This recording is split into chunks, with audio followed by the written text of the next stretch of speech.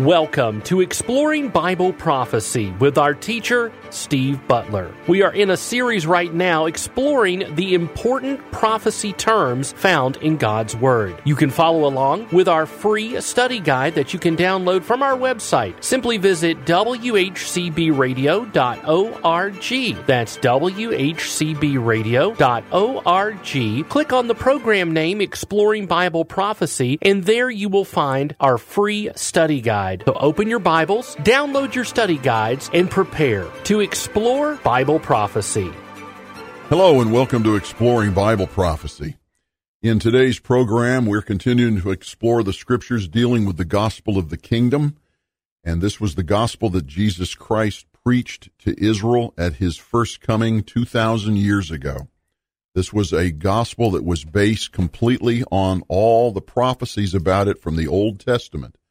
So when Israel rejected this offer of the kingdom, you might scratch your head if you're not a Jew and you're looking at this from the outside and wondering how in the world, with all the magnificent things that were described in the Old Testament by a number of the writers of those 39 books in the Old Testament that talked about this coming Messiah, this coming king, this coming conqueror that was going to set up this magnificent kingdom on earth with Israel as the focus. Israel as the focus.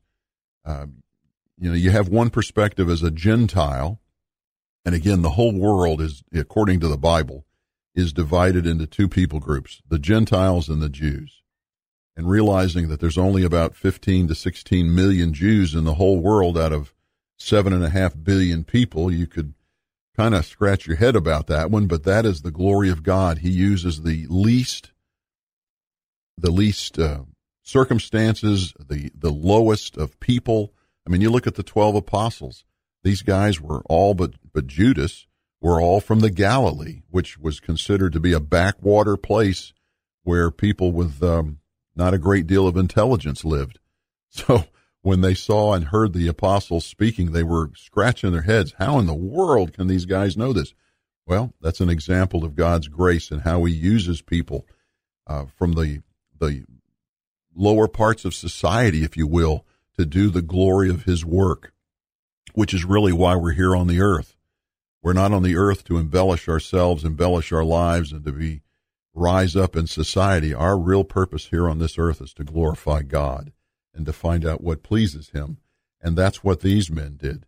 You go all the way back to Deuteronomy, and you find that when God picked Abraham and Isaac and Jacob to set up the nation of Israel, he said, I didn't pick you as the largest of the people groups, the largest of the nations. No, you were the smallest. So he always shows you that he does things his way, and his way a lot of times is not our way. In fact, that sounds like a Bible verse, doesn't it? That the important thing here to understand is that Israel, even though the leadership, and I'm speaking somewhat for myself here right now because it's a generalization statement, but when Jesus came, everything that he spoke about, everything that he was promising to do had been prophesied.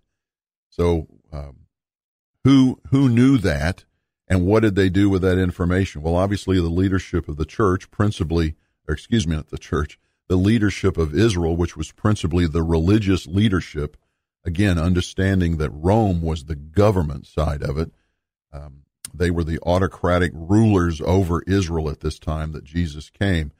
But the Roman government let the Jewish religious leaders run their religion the way they wanted to, because Rome respected ancient religions.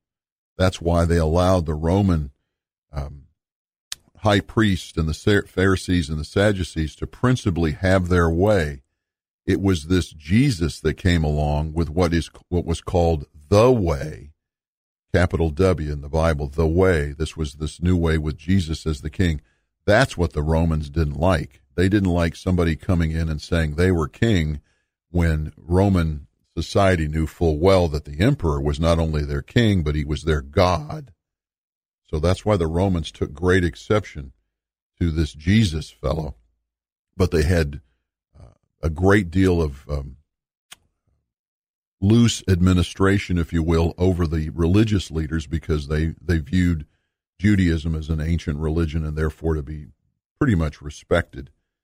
So it was difficult at that time to understand the details of what was contained in the prophecies of the Old Testament because the Pharisees, the Sadducees, the scribes, basically the leadership over Israel, did not want that to get out because they saw this as somebody who's going to take their authority away from them. So the people were basically ignorant of it. They knew that there was a man coming that would be their Messiah, that would be their king, that would do all these magnificent physical things, if you will, for Israel to remove the Roman government and the Roman authority and to allow Israel to be free again and to be reestablished as chief among the nations with somebody like David as their king, and they would be back to this magnificent position that they had. But then this man comes along and starts talking about moral and ethical behavior, and that's what got them. That's what got the people, the average person on the street, if you will. What got the leadership was the fact that Jesus was king, and they did not like that. So you had two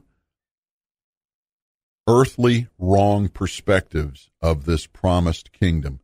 The wrong perspective from the leadership because of authority, and the wrong perspective of the people that they were expecting a conquering king and not somebody who was going to come along and tell them how to live their lives and what was right living and what was wrong living. Remember, this was a time when Israel was steeped in idol worship. A lifestyle of iniquity, if you will, was basically common practice. And Jesus was saying, no, that's not the way it's going to be when you accept me as king. So you have some different perspectives of what's going on here, and none of it particularly was the correct perspective, and that's why they rejected Jesus, because they didn't understand the facts that were being presented.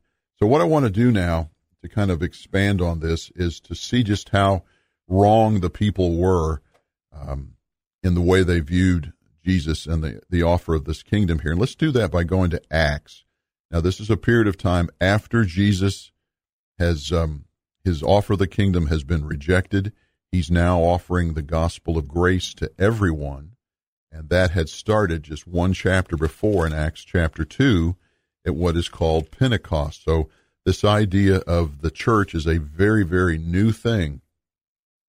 And in Acts chapter 3, I want to start in verse 11, and I want to go all the way down here to 26 to make a point, because it talks about how the people misunderstood, misread what Jesus was there for, and also the fact that this was prophesied all in the Old Testament, and it tells us what the kingdom, how the kingdom was going to come about, all from Peter relating to these people his understanding of the Old Testament, which is, by the way, the correct understanding, because he now had the indwelling of the Holy Spirit, because Peter, is now a member of the church.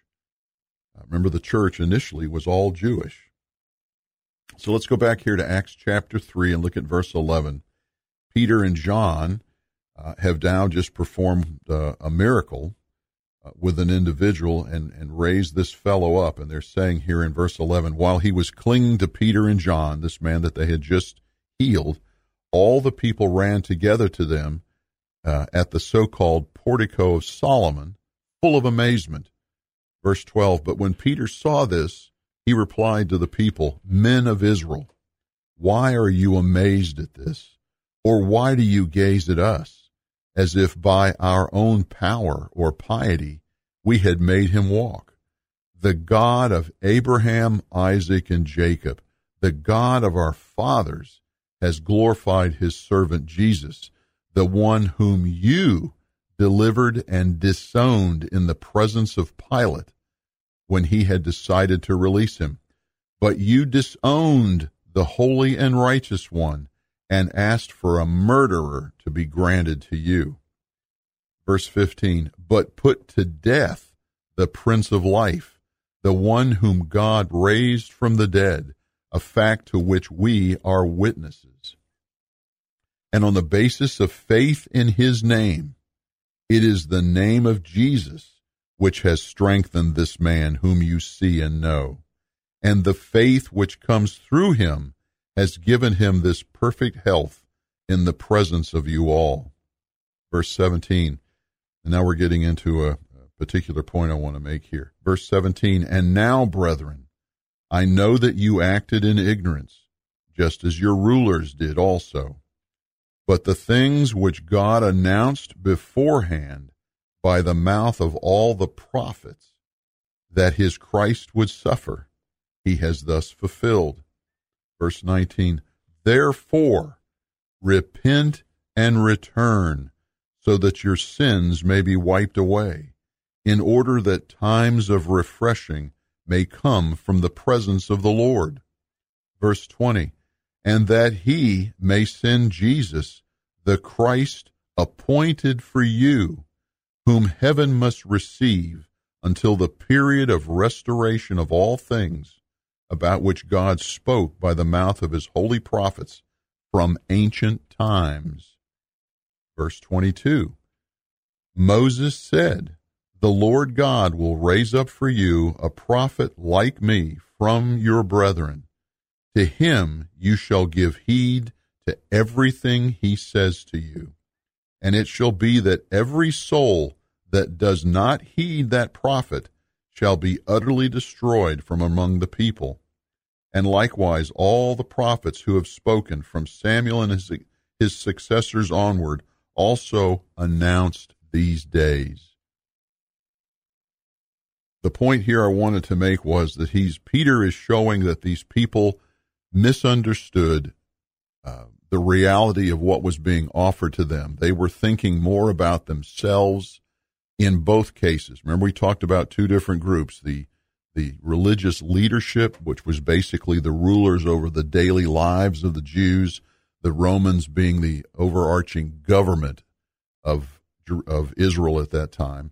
But the religious leaders had a major influence on the people, and the Roman government was allowing them to basically run things as they saw fit. And they saw the promise of this Messiah, the promise of this kingdom, as a threat against their authority. They had no longer had this deep, abiding respect in God, and that we need to be humble towards the people. They were quite the opposite. They were self-righteous to a great degree. And then the people themselves, as he said, men of Israel, so he's talking to the general population, you basically crucified him because you didn't appreciate what he was offering you. Remember, we talked about how he not only was offering the blessings of this kingdom, but he was also saying that you must walk upright according to the ordinances of God, so that you would live a righteous lifestyle. And that, of course, went against their basic lifestyle at the time. So a lot of misunderstanding here. But then we come down to the what I kind of look at this as the second part, verses 11 through 16 is one thought, and then 17 to the end here that we finished in 24, talking about how God had this all planned out, that he would send his Messiah and that he would bring a time of restoration, a time of refreshing. Look in verse 19. He refers to it, times of refreshing and the period of restoration. Well, if you're refreshing something, it's something that was already there before, and you're now refreshing it. If you have restoration, it means that there was something there before which has been taken away or diminished or torn down, and now it's being restored. And these are all references to what it was for a period of time that most people thought of as the most idealistic was the time of David. Time of David and Solomon, when the kingdom was at its greatest geographic expanse, the time when the kingdom was at its greatest glory, a time when the nations that surrounded Israel were all in fear and honored Israel and actually paid homage to them through gold and silver and food and so forth. It was a wonderful time in the time of Israel, and they haven't experienced anything like that since. And he was saying, I'm going to send my son and restore this to you. But you killed him. You killed the one that was going to restore this to you. So now this is yet future. And really there's a prophecy, a future prophecy in here when Peter is talking about 19, 20, and 21. He says, now repent and return so that God may send the Christ again, is basically what they're saying in verse 20. So it was promised the first time, and that's what we're studying here in the gospel of the kingdom, but it will happen again. And you see that all contained in these few verses of Acts chapter 3 from 11 to 24. So I wanted to share that with you just to give you an idea of what Peter was sharing after Christ had already gone back, that God had not turned his back on Israel, but had merely postponed the kingdom because they acted in ignorance and did not understand really what God through Jesus was offering them and will offer, and they will accept here in, I believe, the near future, once the church is raptured out of the way and the tribulation takes place. Let's move on now, and I want to get us into what is called the Sermon on the Mount. The Sermon on the Mount is found in Matthew 5, 6, and 7, chapters 5, 6, and 7. And it's basically Jesus describing the moral and ethical aspect of the kingdom and what it would be like and who would be blessed and who would enjoy those blessings in the millennial kingdom. So I want to start by a little bit of information before that. So if the Beatitudes start in chapter 5, let's go to chapter 4 of Matthew. Chapter 4 of Matthew. And in Matthew chapter 4, it's setting the stage for Jesus early in his ministry. And it says in Matthew chapter 4, verse 17, it says, from that time Jesus began to preach and say, repent, for the kingdom of heaven is at hand. You'll remember in our program yesterday, and I believe the one before that as well, we talked about Matthew 3, the chapter before here, where John the Baptist was saying, repent, for the kingdom of heaven is at hand, announcing that Jesus would come. Now Jesus has come. It's been 6 months or so. He's been baptized by John in the Jordan. He's been tested by Satan for 40 days in the wilderness and so forth. And now he is announcing himself, repent, for the kingdom of heaven is at hand. Literally, I am the king standing in front of you if you will accept me. And that's the key thing that people are having a hard time understanding. But obviously here he's starting to identify and call out his disciples, and these particular people would then become his apostles later on, but now they're just disciples. They're simply students. And then I want to move down to chapter 4, verse 23 of Matthew, and it says in verse 23, Jesus was going throughout all Galilee, and Galilee is the northern third, if you will, the northern geographic third of Israel, teaching in their synagogues and proclaiming the gospel of the kingdom. I am the king, and the king is here. And healing every kind of disease and every kind of sickness among the people. The news about him spread throughout all Syria, so beyond Israel, the news spread, and they brought to him, so they being people not only in Israel, but from outside Israel, Gentiles people were being brought to him, all who were ill, those suffering from various diseases and pains, demoniacs, epileptics, paralytics, and he healed them. Large crowds followed him from Galilee and the Decapolis and Jerusalem and Judea and from beyond the Jordan. And we know for sure when it says the Decapolis means 10 cities, that these were the cities of the Gentiles on the east side of the Sea of Galilee, up in the region known as the Galilee. So we know that people from Jew and Gentile backgrounds were coming to Jesus because they heard that he was healing them. So it was a physical draw that was bringing him, not a spiritual draw, a physical draw. And that's what we want to expand on as we move into the just a few verses here in Matthew chapter 5 in our next teaching portion when we talk about the Sermon on the Mount. But now we want to transition, as we always do, over to our Q&A. And during our Q&A last time, we were talking about one of the 5 groups, or 6 groups actually, of people who are counted as righteous, only one of which is included in the rapture, because the question is, who is not going to be included in the rapture? Well, obviously the unrighteous will not be included in any resurrection except the great white throne, when they're resurrected to stand before Jesus and be judged for their sins.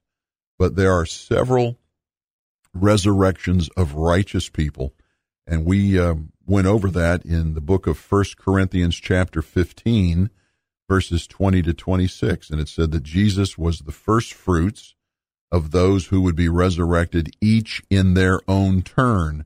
So he's talking about each of these groups, and those groups are the church, obviously, which will be raptured out here. That's the next event on the prophetic calendar, but it has no sign, so we don't know when it will happen. Then we have the Old Testament saints will be resurrected. Then the tribulation saints will be resurrected.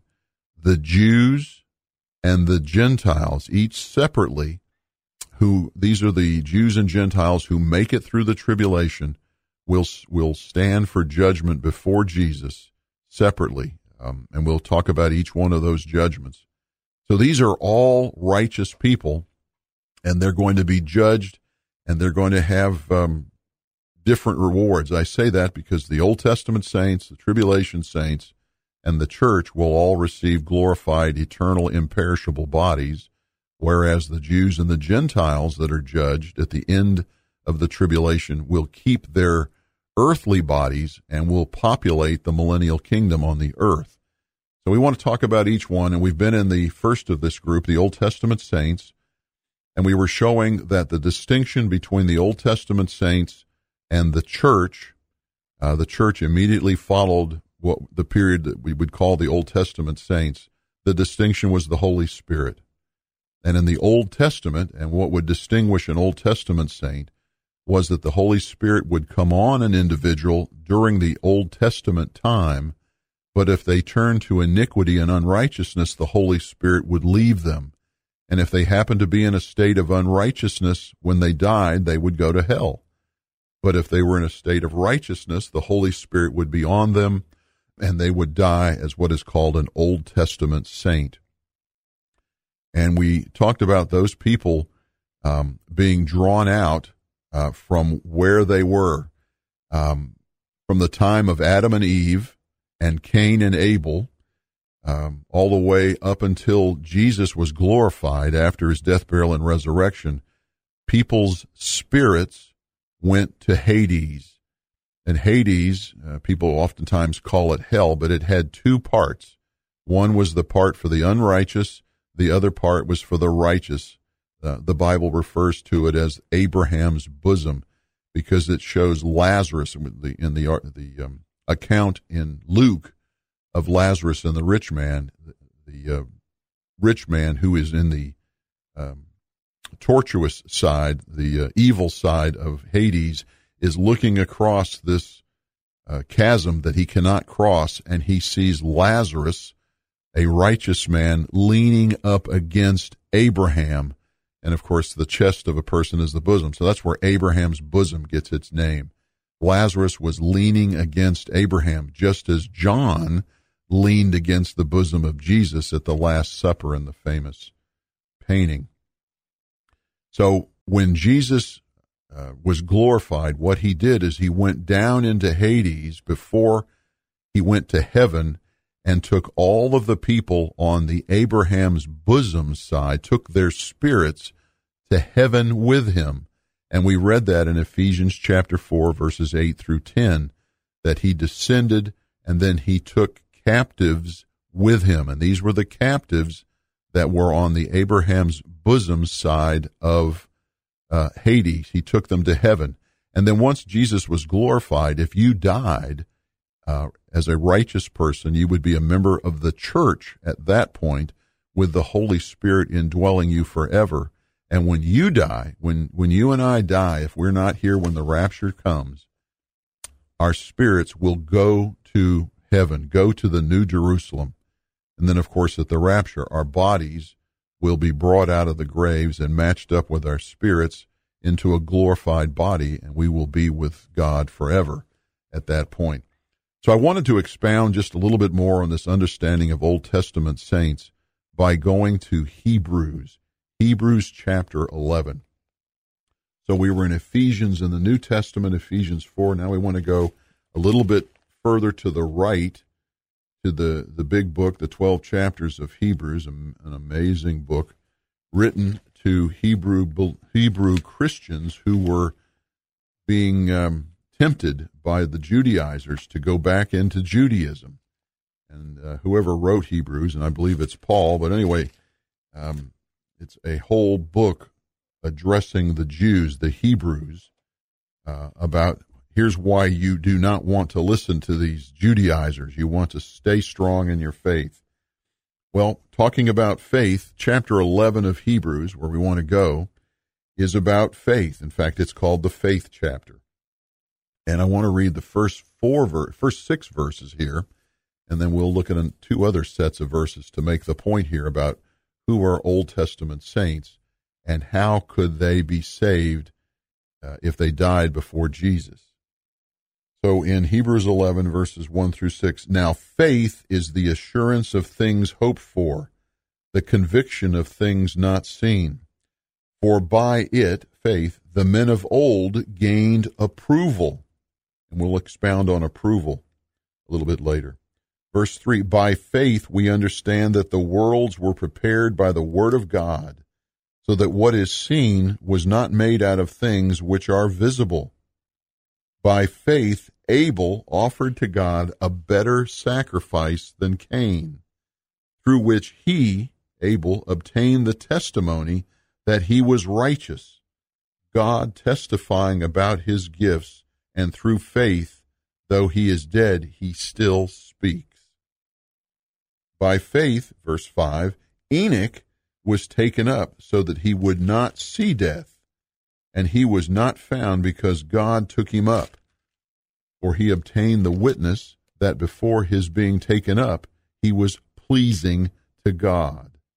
And verse 6, and without faith, it is impossible to please him, to please God. For he who comes to God must believe that he is, and that he is a rewarder of those who seek him.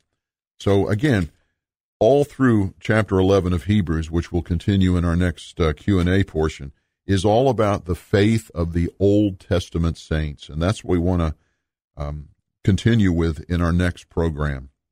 Remember, if we don't talk again, I'll be seeing you in the air. Thank you for joining us on this edition of Exploring Bible Prophecy. Our special offer this month is Consider the Ant, Volume 1, The Basics. Consider the Ant is a biblically based look at emergency preparedness. You'll be taken through the steps necessary to prepare yourself for the unexpected. This special DVD can be yours for only $20. To get your copy of Volume 1, The Basics from Consider the Ant, simply call us at 878-6279. That's 423-878-6279. Exploring Bible Prophecy is a production of WHCB. Learn more at WHCBradio.org.